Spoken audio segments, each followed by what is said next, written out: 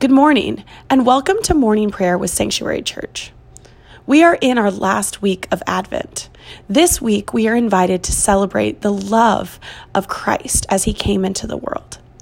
The love of Christ is a gift that we not only receive, but we are invited to share with others. It is Christ's love that changes our hearts, that makes bad things good, and renews all that is broken. As we begin our prayer, let's take a moment to breathe and to become present as we are thankful and reminded of the love of God in the world.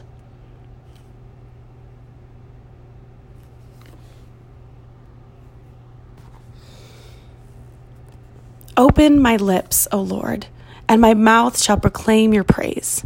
Create in me a clean heart, O God, and renew a right spirit within me. Cast me not away from your presence, and take not your Holy Spirit from me. Give me the joy of your saving help again, and sustain me with your bountiful Spirit. Glory to the Father, and to the Son, and to the Holy Spirit, as it was in the beginning, is now, and will be forever. Amen. A reading from Psalm 80. Give ear, O shepherd of Israel, you who lead Joseph like a flock, you who are enthroned upon the cherubim, shine forth before Ephraim and Benjamin and Manasseh. Stir up your might and come to save us. Restore us, O God, let your face shine that we might be saved. O Lord God of hosts, how long will you be angry with your people's prayers? You have fed them with the bread of tears and given them tears to drink in full measure. You make us the scorn of our neighbors. Our enemies laugh among themselves. Restore us, O God of hosts. Let your face shine that we may be saved. But let your hand be upon the one of your right hand, the one whom you have made strong for yourself. Then we will never turn back from you. Give us life, and we will call on your name. Restore us, O Lord, God of hosts. Let your face shine that we may be saved. The word of the Lord. Thanks be to God. Blessed be the God and the Father of our Lord Jesus Christ. By his mercy, we have been born anew to a living hope through the resurrection of Jesus Christ from the dead.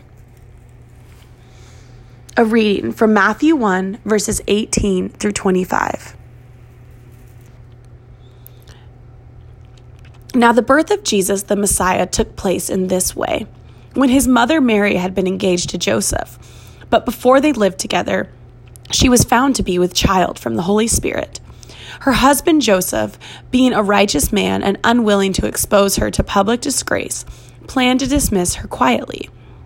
But just when he had resolved to do this, an angel of the Lord appeared to him in a dream and said, Joseph, son of David, do not be afraid to take Mary as your wife, for the child conceived in her is from the Holy Spirit.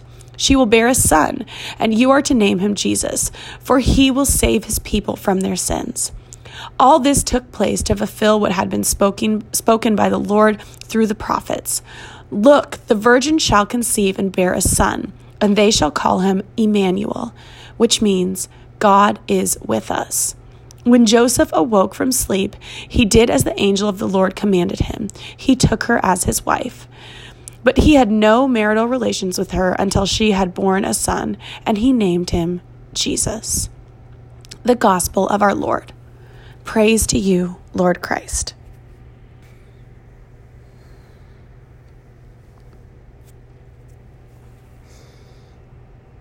Now let's declare what it is that we believe.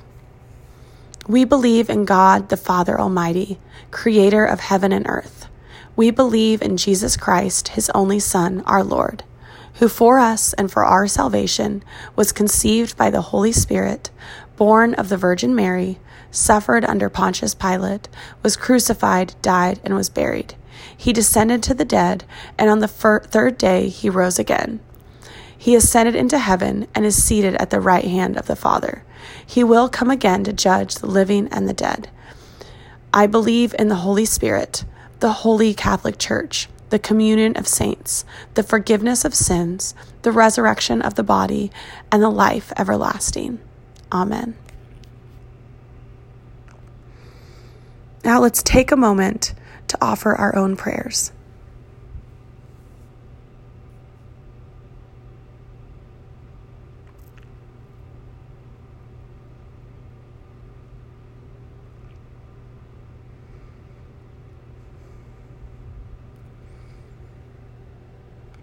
Let us pray as the Lord taught us to pray. Our Father, who art in heaven, hallowed be thy name. Thy kingdom come, thy will be done, on earth as it is in heaven. Give us this day our daily bread, and forgive us our trespasses, as we forgive those who trespass against us. And lead us not into temptation, but deliver us from evil. For thine is the kingdom, and the power, and the glory, forever and ever. Amen. Lord God Almighty and everlasting Father, you have brought us in safety to this new day.